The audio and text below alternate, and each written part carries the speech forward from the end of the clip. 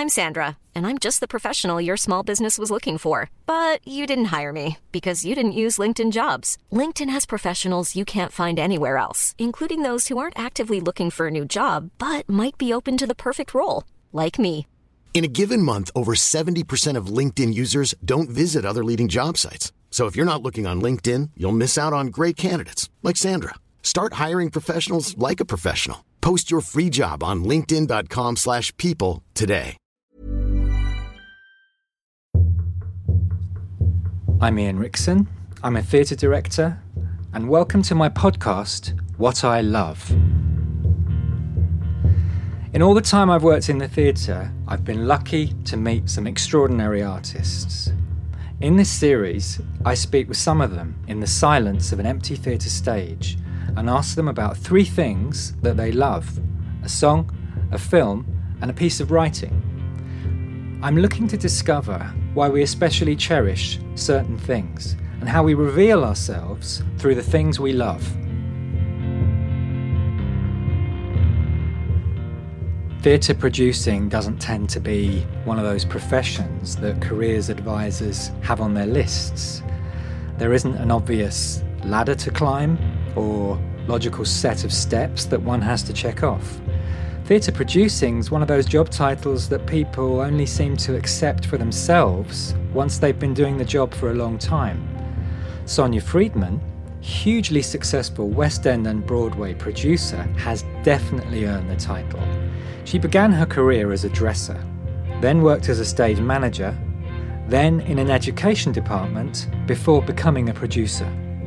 She set up her own company in London almost 20 years ago, and in that time has steered almost 200 productions, including The Book of Mormon, Jerusalem, Dreamgirls, and The Jungle.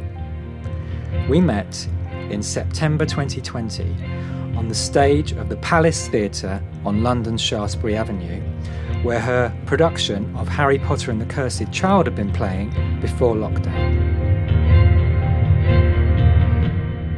So it's a Friday evening, and I'm sitting on the stage at the Palace Theatre with Sonia Friedman. This is the epicentre of the West End, and Sonia is one of the most dynamic, powerful and adventurous producers we have. At any other time on a Friday evening, there would be tens of thousands of theatre workers getting ready. And tonight, Sonia, there are two people, me and you. And when we recently went round some theatres right at the beginning of lockdown, I got quite tearful. And you said to me, "No, it's okay. They're waiting. They're in good shape." Almost like the theatres were just in rest and ready for us. Whereas today, I feel it's different for you coming to a theatre that you produce so much work in, and it's such a beautiful theatre. How are you feeling? Oh, yes. Well, when I walked through the stage door moments ago, I was actually fine walking up the street, looking forward to this conversation. Got a little sad passing a couple of theatres where my shows are currently on hold and waiting, seeing that the front of house and the streets where there'd normally be audiences waiting to come in, now tables and chairs, and so our front of houses have been turned into cafes on the street. I began to get a bit anxious walking towards the Palace, and then walking up the side alley, looking at the posters for our show, Harry Potter and the Cursed Child, which are now dirty and dusty. You know, you can write your name in it. They're so dirty at the moment. And then opening the door, coming in, this wave of memories and emotion. And I'm still in shock, Ian. Yeah. I'm still in shock at what's happened to our industry, what's happened to my company, what's happened to us.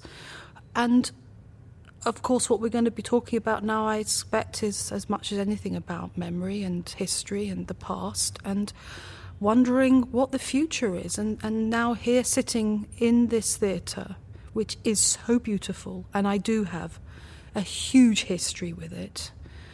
I first came here when I was 12 and a half years old, and it's unchanged, apart from a lick of paint. I just hope that this isn't my past, and it can also be my future. Yeah. And that time that you're talking about, when we went around looking at all those theatres together for a project, was obviously quite surreal because it was mid-lockdown. But I did feel a great wave of hope and optimism walking into all those theatres. They feel so strong. Their walls have so much history.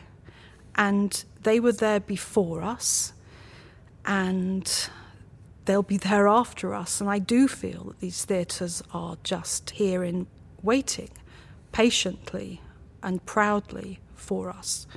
But my emotion today is actually to do with will I be there when these theatres are ready to open again? How long is this going to go on for? Yeah, I'm completely with you. And there's something really potent about the actual environment. And theatres seem to be where you found your belonging. I think you were a dresser when you were a teenager, and after that, stage manager, and you worked in an education department and you ran a small company. And you've probably spent more time building families in theatres than your own life. Well, yes. It's all I know. From the earliest age, I was in love, not necessarily with theatre, but with stories and telling stories or writing stories with my older brother and recording them. And they were plays. I didn't know they were plays at the time, but they were plays. They were slightly absurd, but they were stories with music and singing and dancing. And in thinking about today and preparing for this conversation, I've been thinking a huge amount about theatre and where I fit in to the future of it. From the age of 16, I have never not been working in some way in a theatre. I left school when I was 16 and immediately got part-time jobs. I was a follow spot operator at the King's Head Theatre when I was 16. I was a dresser, actually, when I was younger, at 15, at Chichester Festival Theatre with Frankie Howard and June Whitfield. I was on the crew of loads of West End shows between the age of 16 and 18, always working, as well as studying. Went to drama school. So theatre's always been in my life, and I've not had a day since 16 where I've not had a show. I'm either rehearsing or stage managing or producing in my life. And so to have that absolutely ripped away from you in such a brutal way decades later, I'm still processing it. Of course, producers all over the world are imagining how they can diversify and use their skills in transferable ways, and I'm having to wrap my head around that possibility. But that possibility is really, really distressing. Yeah, because your role in the tribe is to make the arts happen, to help it happen, to curate, suggest, prod, and midwife it into happening. And over the last 4 months, you've often been doing the opposite, making people redundant, closing things, and the psychic pain of that will take a long time to process. I made a speech a few weeks ago. It's almost like you were listening to it, Ian, what you just said then, talking about everything I'm doing at the moment is unnatural. What I feel I was, born to do is to create, to nurture, to support, to build, to encourage, to enable. And as you say, to create little families and let those families feel safe and exist and grow so that they can go onto a stage and just be wonderful. But now what I'm doing is I'm dismantling, I'm destroying, I'm breaking up, I'm tearing apart, I'm making redundant. And it's taken me 25 years to build my company, and I'm having to be quite strong and brave about keeping going, and also be very mindful of how lucky I am in the context of the rest of the planet and the world, and try and keep everything in proportion.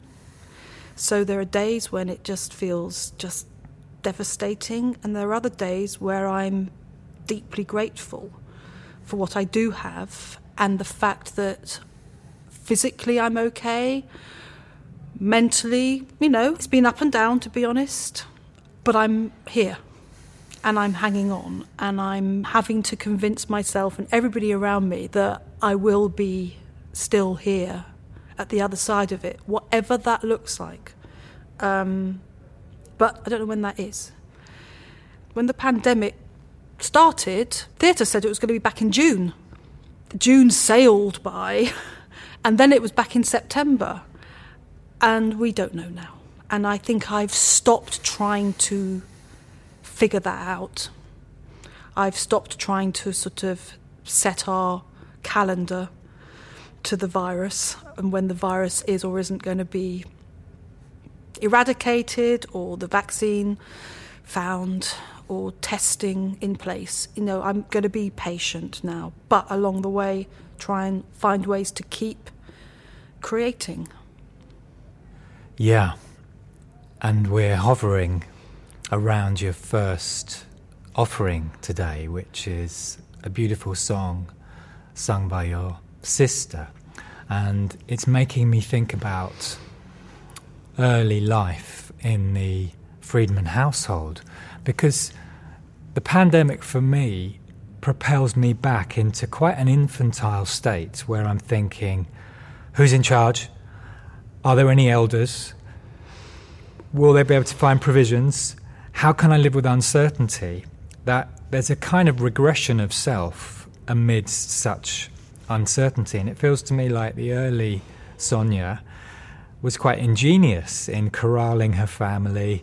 You've got a singer sister, you've got a producer brother, you've got a violinist brother, you've got a doctor sister, a pianist mother, and your father was a violinist, but he wasn't around.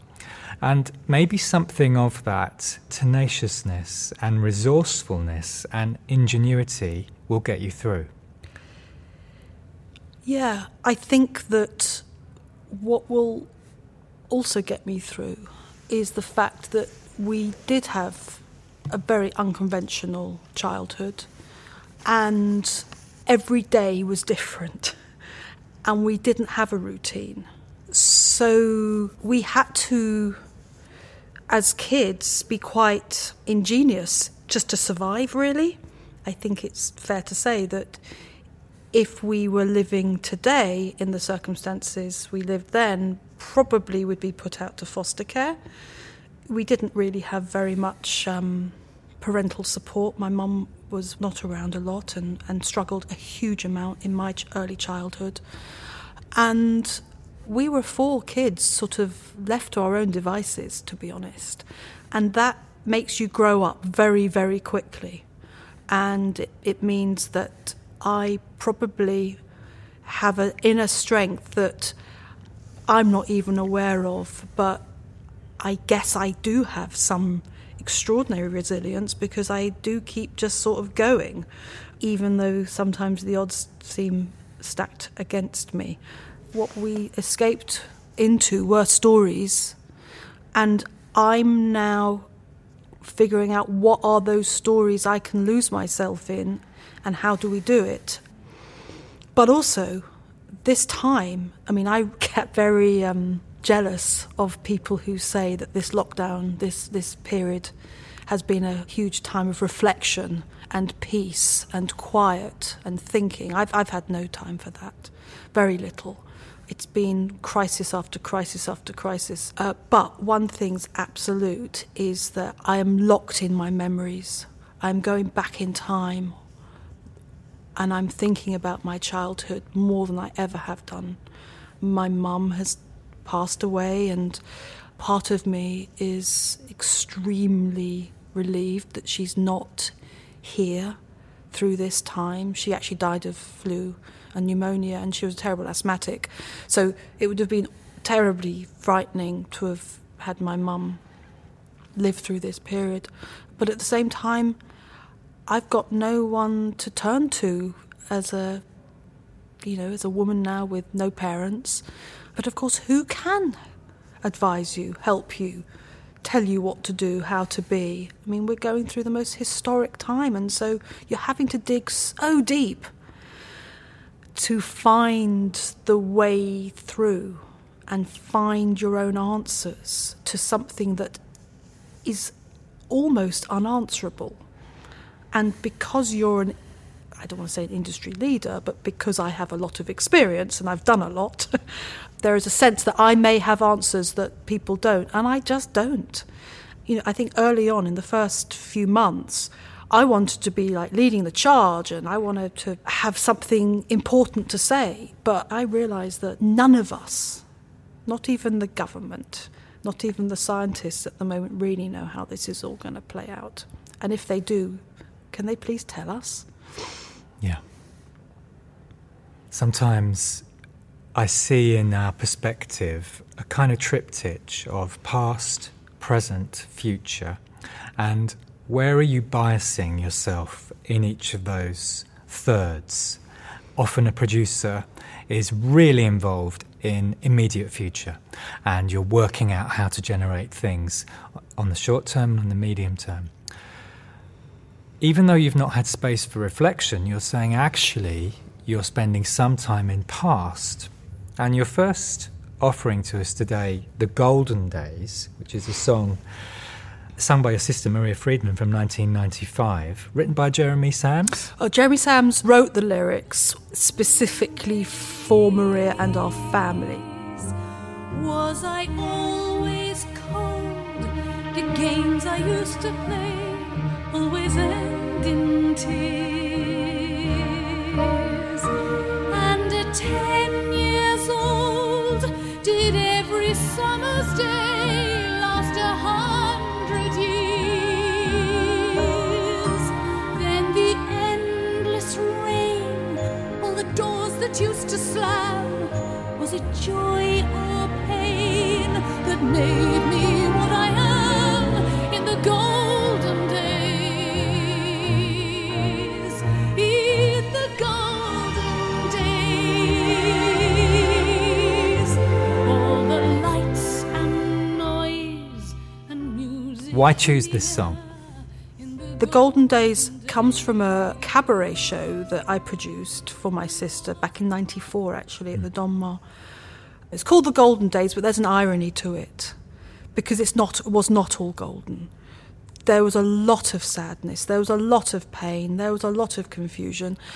But at its heart, it's saying I wouldn't have changed a thing about my past and about our past. And to have my sister singing it makes it even more profound, obviously, because it's an immediate umbilical cord to me.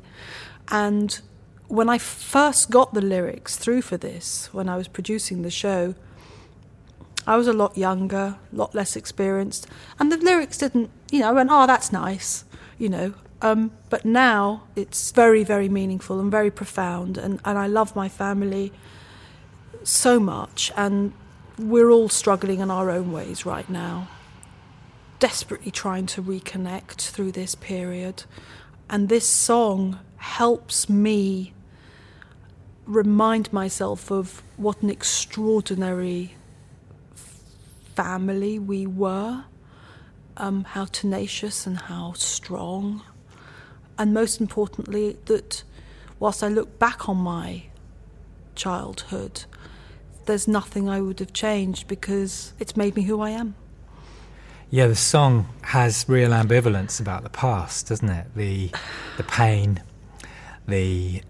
door slams. Yeah. My God, I remember the door slammings in my childhood. But I also remember the music playing all the time.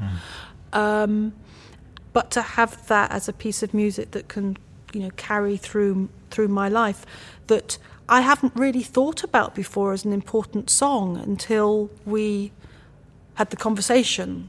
There are many songs we could have chatted about today, but I wouldn't have been being truthful. And it's not necessarily my favourite song, but it's something that I connect to right now in this moment of my life. If you think of the door slam and the act of defiance of that, and playing truant and being on your own, and there's a lyric, isn't there? Was I really so recalcitrant and wild? Some of those energies that you need to slam a door, to go off on your own, to be recalcitrant, to be wild, can go into producing, can't they? Where you have to be so robust and bold, and sometimes as a woman, really tough in some of those rooms you go into, and particularly now. Fearless. Yes, I mean, what I failed to say that when I was young, but you brought it up, is, I had a very wild period. And it's also, I think, ultimately the reason why I am a producer, because my family all left home very, very quickly, in quick succession, when I was about 10. And Maria, Rick and Sarah, all within the same 6 months, left home, and it just left me on my own. And that was a very, very distressing time to have had so much love and then suddenly nothing. And that's when I went slightly off the rails. And yes, I didn't go to school for a good year. I truanted and was very, very good at it. And I have a diary for that period. Every day, almost every other day, has an entry saying, no school today, depressed, no school today, go to the river, no school today, Susanna's. I don't really put any much more, but you know what? I don't need any more. I remember every entry. I remember what that meant, the river, Susanna's. These were places I went to with other young people who were as lost as I was.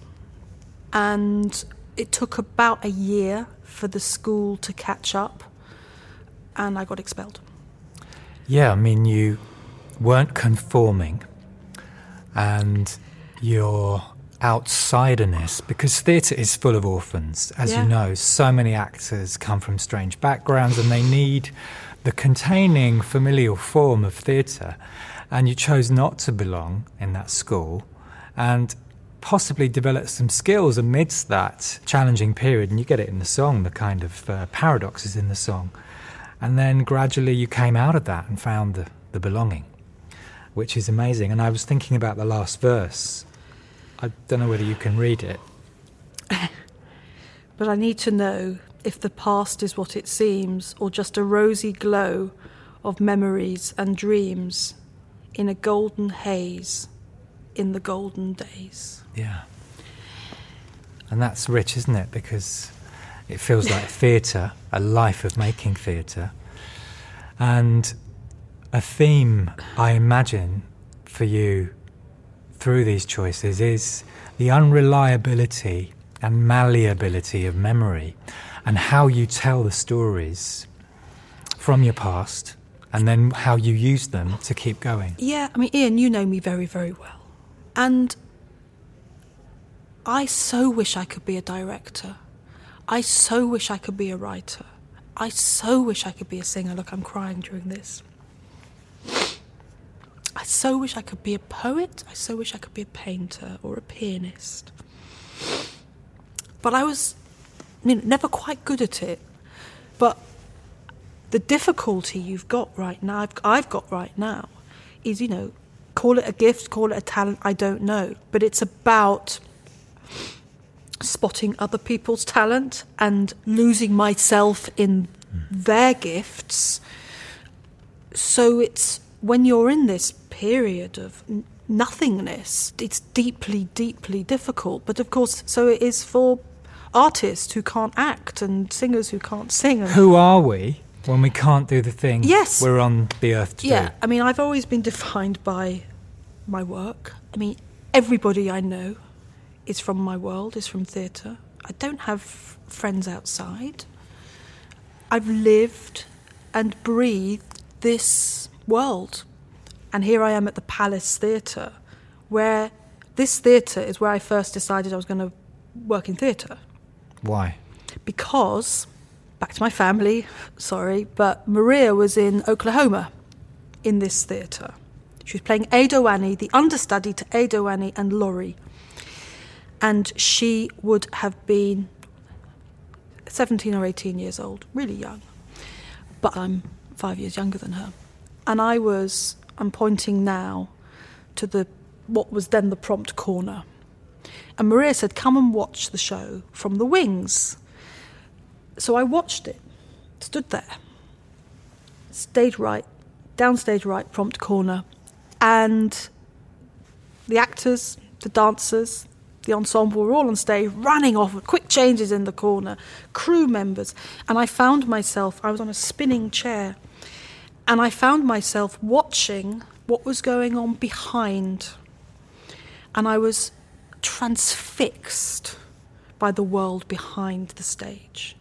And I was transfixed by that line between the on and the off, this illusion, this magic. And I knew there and then that theatre was what I was going to work in, but I also knew there and then that it wasn't going to be on stage. I didn't know what it was going to be. But it was a fantastic moment in my life because I was a bit lost and I'd more or less left home myself by this age. But I'd now gone to a boarding school which was paid for by the local council. And in the holidays I used to go and stay with my older sister Sarah. And I didn't really go home much after that. And so at the age of 13, I was already starting to think about how can I earn money and what can I do. And so, yeah, here at the Palace is where it started for me, which is one of the reasons why I wanted to be here today. There's this lovely book called The Soul's Code by James Hillman, who's a Jungian analyst. He offers, can we live a life that, whatever our childhood, is heroic, romantic, that we feel like the hero of our own story? And can we live a life that's devoted to who we uniquely are, our soul? And he goes through various people, for example, Ella Fitzgerald, who had a similar epiphany at an early moment in her life where she was in a talent show on a Broadway stage, and at the last minute she takes the paper out of the compere's hand and says, no, I don't want to dance, I'm going to sing and play the piano. And you had a moment like that where you looked and you thought, I want to be behind this line. Yeah. And that's what has given you such meaning. I wanted to be behind the line that creates the magic. Yeah. Millions of people have lost weight with personalized plans from Noom. Like Evan, who can't stand salads and still lost 50 pounds. Salads generally for most people are the easy button, right? For me, that wasn't an option. I never really was a salad guy. That's just not who I am. But Noom worked for me. Get your personalized plan today at Noom.com. Real Noom user compensated to provide their story. In 4 weeks, the typical Noom user can expect to lose 1 to 2 pounds per week. Individual results may vary. Hiring for your small business? If you're not looking for professionals on LinkedIn, you're looking in the wrong place. That's like looking for your car keys in a fish tank. LinkedIn helps you hire professionals you can't find anywhere else, even those who aren't actively searching for a new job but might be open to the perfect role. In a given month, over 70% of LinkedIn users don't even visit other leading job sites. So start looking in the right place. With LinkedIn, you can hire professionals like a professional. Post your free job on linkedin.com/people today. When you read that last verse, and I need to know if the past is what it seems or just a rosy glow of memories and dreams, and how unreliable memory is, it takes me to Inside Out, which is a Pixar film, for those who haven't seen it, from 2015. I recommend everyone watches it because it is so imaginative, psychedelic, profound. There's a whole team of psychologists and neuroscientists working on it, and the way it manages to speak to adults and young people is really sublime. But something in that film to do with the first choice of the song is really interesting, which is there are 5 sub-personalities to the protagonist of the film, who's a girl called Riley. They represent the kind of main emotion groups: anger, joy, disgust, fear, and sadness. And just as in the song, there's this struggle with what's true, how do I look back on my past? One of the climactic parts of Inside Out is the sub-personality sadness turning all the memories blue, if you like, the opposite of golden. Yes. And it really made me think... Oh, I hadn't thought about the connection with golden and the golden balls. Yeah, because joy is indexed as golden. Yeah. And do you think we have agency in terms of the stories we tell ourselves about our past? Can we decide to change a memory blue, depending on how we're feeling, or golden? Totally. That film, I think, is so important for all children and all parents, and frankly anybody, to see, because actually it's about mental health in young people and how to accept and embrace and understand these universal emotions that create who we are. And I love the very simple message at the centre of it, which is so important to understand, which is you cannot have happiness without sadness. They coexist. And when you understand that, it's such a relief and a release to understand that sadness and fear and anger are really important emotions that can lead towards moments of great joy, great happiness. The emotion they miss is surprise. That's the 6th universal emotion, which of course we are dealing with every day right now, is huge surprise. I would call it shock. Yeah. Isn't it amazing that a Pixar animation can actually do more for you, for one, than possibly years and years of analysis? Certainly for me. I saw it when it first came out, and I was an absolute emotional wreck at the end. But my God, I've thought about it so often, and I've also thought about memories in relation to that film, but also how it relates to me and all of us, that your blue memories can equally be golden memories. Because at your saddest, you look back and you can say, my God, I came through that. Or at your saddest times, that's the moment you realise you've got this incredible network of friends and people around you who love you and you love them. At your saddest times, losing my dog. Instead of being blue about losing this dog that was everything to me, I go back and I think of all those incredibly beautiful moments we had instead. But that changes, doesn't it, depending on where you are in your life cycle and what's happened to you that day and what you've woken up feeling and believing. And I think it's actually one of the most important films about how to understand emotion and mental health in young people, particularly young people who are struggling. Yeah. And I put myself in that category. Yeah. I had mental health issues as a child. I had a psychiatrist as a kid.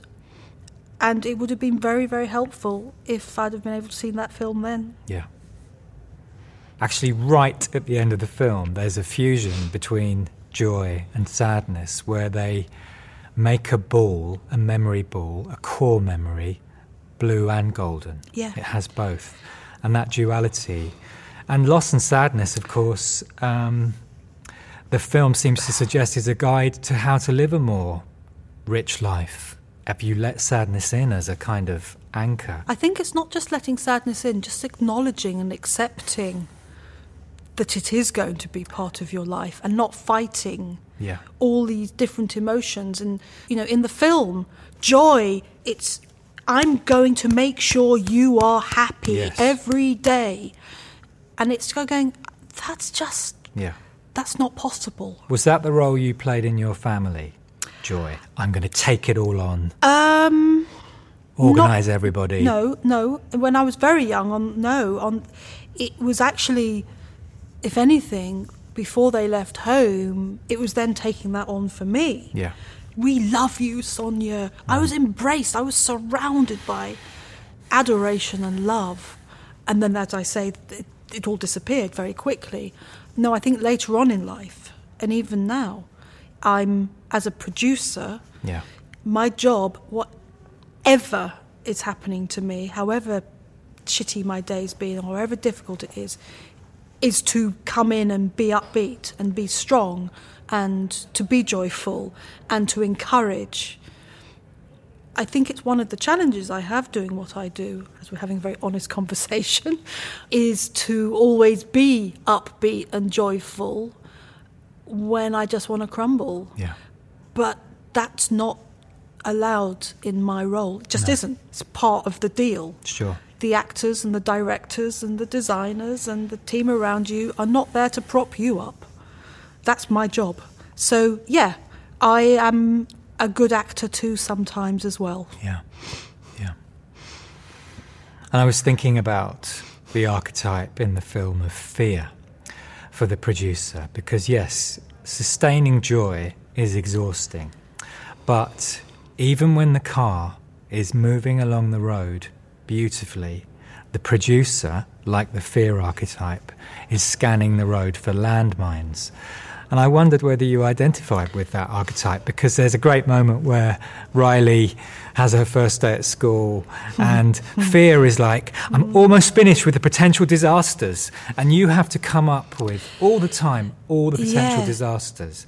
And is that lonely? Does it mean that anything can be easily enjoyed? It's very lonely, but does it mean you... Loneliness is fine with me, though, because I love watching others be happy.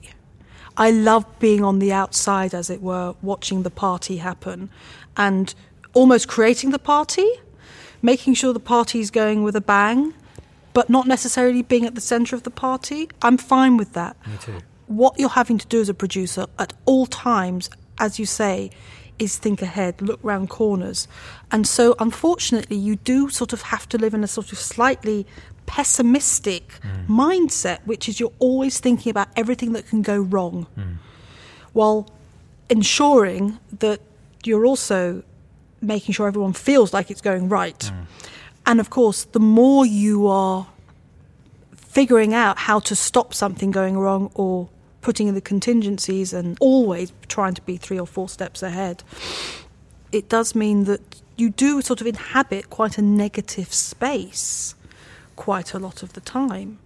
And one of my problems has always been living in the present. I think it's such a valuable thing to be able to do, and I cannot do it. Never have been able to, and even now during the pandemic, I can't. I'm always thinking ahead. Even when I should be celebrating a great moment or triumph, I'm always on to the next. Yeah. And that's just the way it's always been with me. And I've just sort of accepted that. I can't try and be the other person that's going to get drunk at the party, let their hair down and go, whoa, it's very, very, very rare that I'm not worrying about the next thing. That's possibly why I'm able to do so many things at the same time. That's possibly why I've had a fair amount of success, because I never stop worrying about everything else and everybody I've made promises to and everybody who I know is relying on me waking up the following morning and keeping going. Yes, I've seen you marshal shows with great generosity of spirit, support, constructive guiding, and the applause might happen on an opening night, and immediately you're vigilant about, I don't know, the flowers the actors get in the curtain call. Did the Evening Standard take a picture? What are the reviews that are coming in? What does that mean for sales? And if you're choosing in some sacrificial way to deny yourself the joy, do you feel a secret joy at having done a great job and allowed other people to feel the joy? Oh, yes. Good. Oh, yeah. And the adrenaline, the sense of personal achievement when something that I've been part of and enabled has gone well or better than expected or triumphant or, frankly, we've got away with it, it's extraordinary. It's brilliant feeling, of course, but I think what I'm saying is it doesn't last very long, but it does mean, there is an exhaustion always. I mean, in the last 2 hours, our film was announced, right? The two of us, I don't know how we did it, but we've pulled it off. We were in the middle of editing right now, but the day after filming, I couldn't move. I was so exhausted, but it was because of the energy we'd had to find to do that and create that and bring everybody together was much more than in normal times, but also putting my head down on that pillow, going, fuck it, I did that. I did that. And of course, in this instance, we did it together. But ultimately, I know that had I given up at any hurdles, it wouldn't have happened. Sure. So it's like, I did that. Yeah. And that's an incredible sense of satisfaction. And so I do get joy, but it doesn't last very long. You're talking about a film we made last week of the production of Uncle Vanya that was in the Harold Pinter Theatre, a play by Chekhov that was arrested by the pandemic, and through all sorts of amazing, bold actions, we used the COVID protocols and we made a film of it.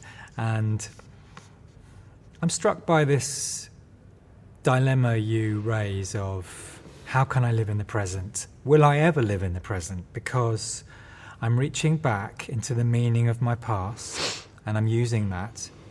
And I'm very much concerned with the short and medium-term future. And, yogis, sages have spent lifetimes working on how do we live fully in the present. But I offer you, I bet you, when you're watching a run-through, when you're talking to a playwright, that's when you're in the present. Because to be completely focused and attuned, that's when you really do live in a very rich present. Ah, yes, okay. Yes, I think when I'm talking about the moving on, I am literally talking about the opening night. That's the moment. But every piece of work I'm ever involved in real time, at that moment, it is the most important thing I've ever done. Yeah. Actually. And it can be something as massive as this show we're sitting here, Harry Potter and the Cursed Child, or something as small as a monologue, one-person show, whatever it is.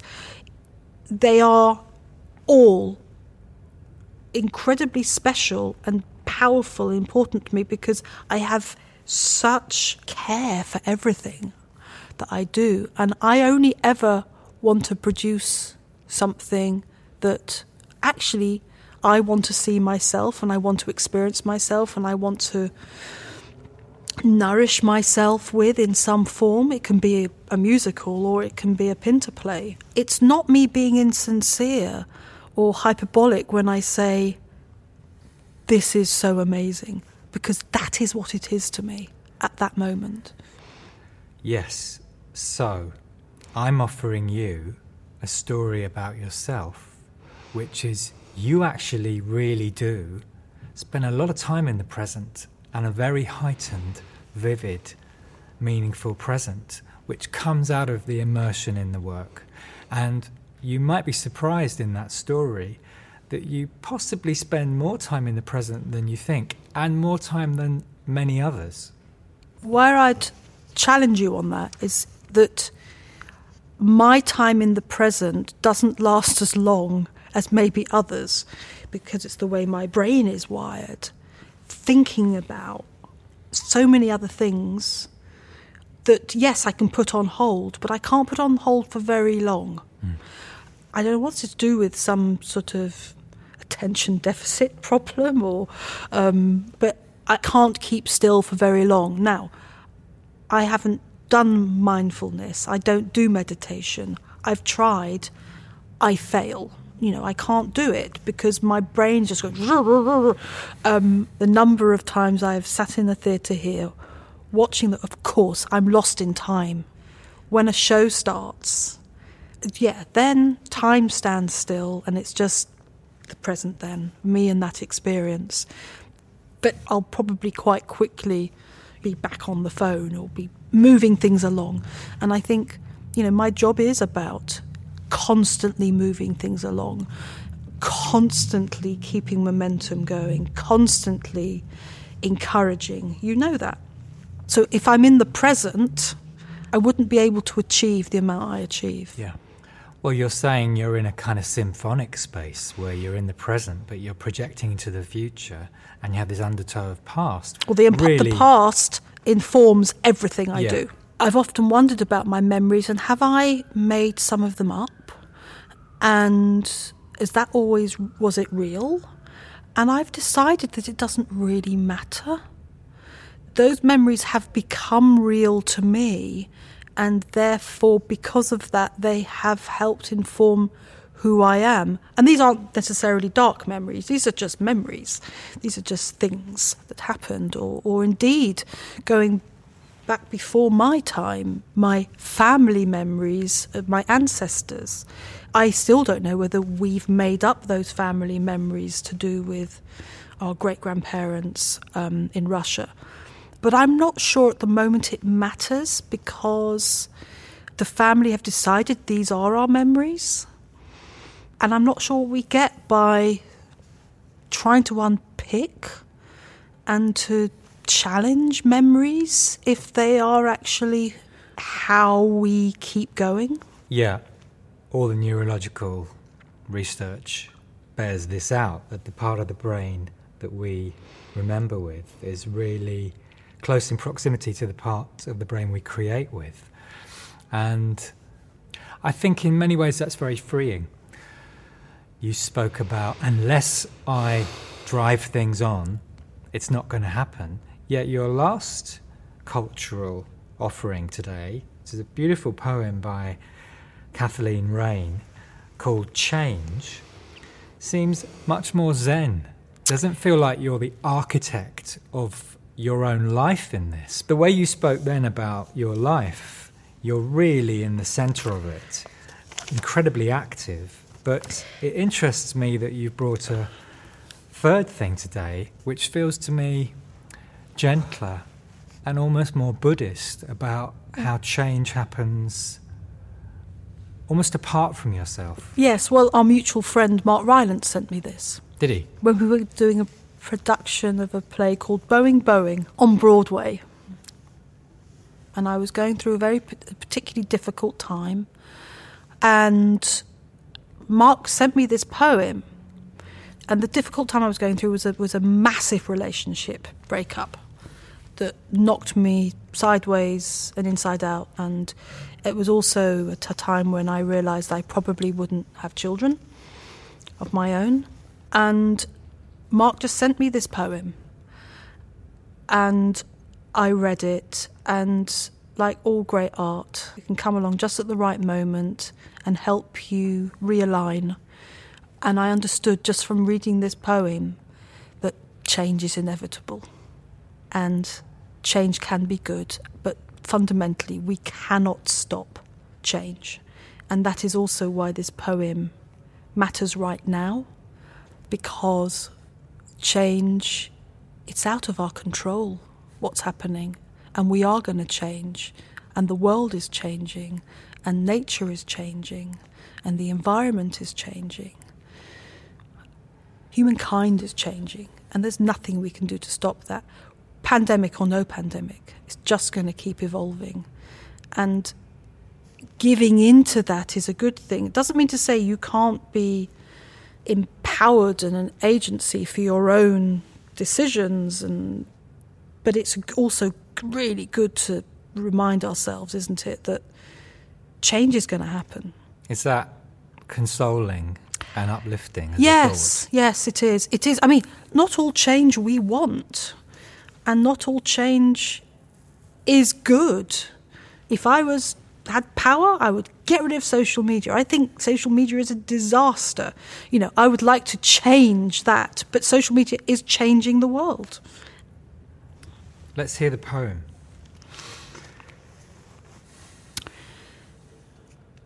Change, said the sun to the moon, you cannot stay. Change, says the moon to the waters, all is flowing. Change, says the fields to the grass, seed time and harvest, chaff and grain. You must change, said the worm to the bud, though not to a rose. Petals fade, that wings may rise, borne on the wind. You are changing, said death to the maiden, your wan face, to memory, to beauty. Are you ready to change, says the thought to the heart, to let her pass all your life long? For the unknown, the unborn, in the alchemy of the world's dream, you will change, says the stars to the sun, says the night to the stars. Beautifully read. How do you feel after speaking it? Because they're the only words on the West End stage tonight. Kathleen Raine, yes. Read by Sonia Friedman. Feels good. Your face is shining. And feels really good. There's something really lovely about that. To say it out loud, because I actually live with a writer and a young poet, and he recites poetry all the time, and I listen to him, but I never do it myself. And actually, I think when you read it out loud, it goes in even more than just reading it quietly. And when you read it here? Well, reading it on a stage, reading it on this stage, and understanding how I've changed, how we've changed, how the world is changing, gives me hope. Yeah. Gives me hope that, yes, everything's changing, but I feel a lot better than I did when I started, because when I started and I walked through the stage door, I felt maybe this is it, and that I have my past and I have the now, the present, but I don't know that there's a future. And I feel, having read that, of course, there is a future, but it's not what I imagine it's going to be. But because change is inevitable, and because I'm going to embrace change, what it will be very exciting, but I don't know what it is yet.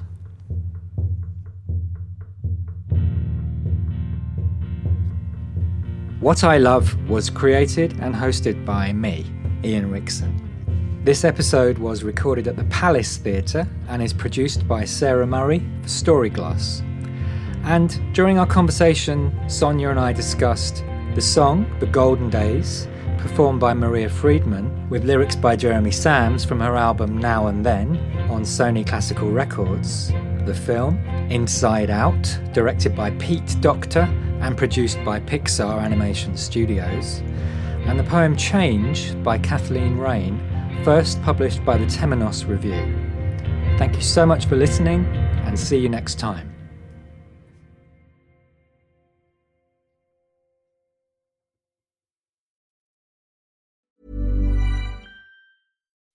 When you make decisions for your company, you look for the no-brainers. If you have a lot of mailing to do, Stamps.com is the ultimate no-brainer. Use the Stamps.com mobile app to mail everything you need to keep your business running with up to 89% off USPS and UPS. Make the same no-brainer decision as over 1 million other businesses with Stamps.com. Use code PROGRAM for a special offer. That's Stamps.com, code PROGRAM.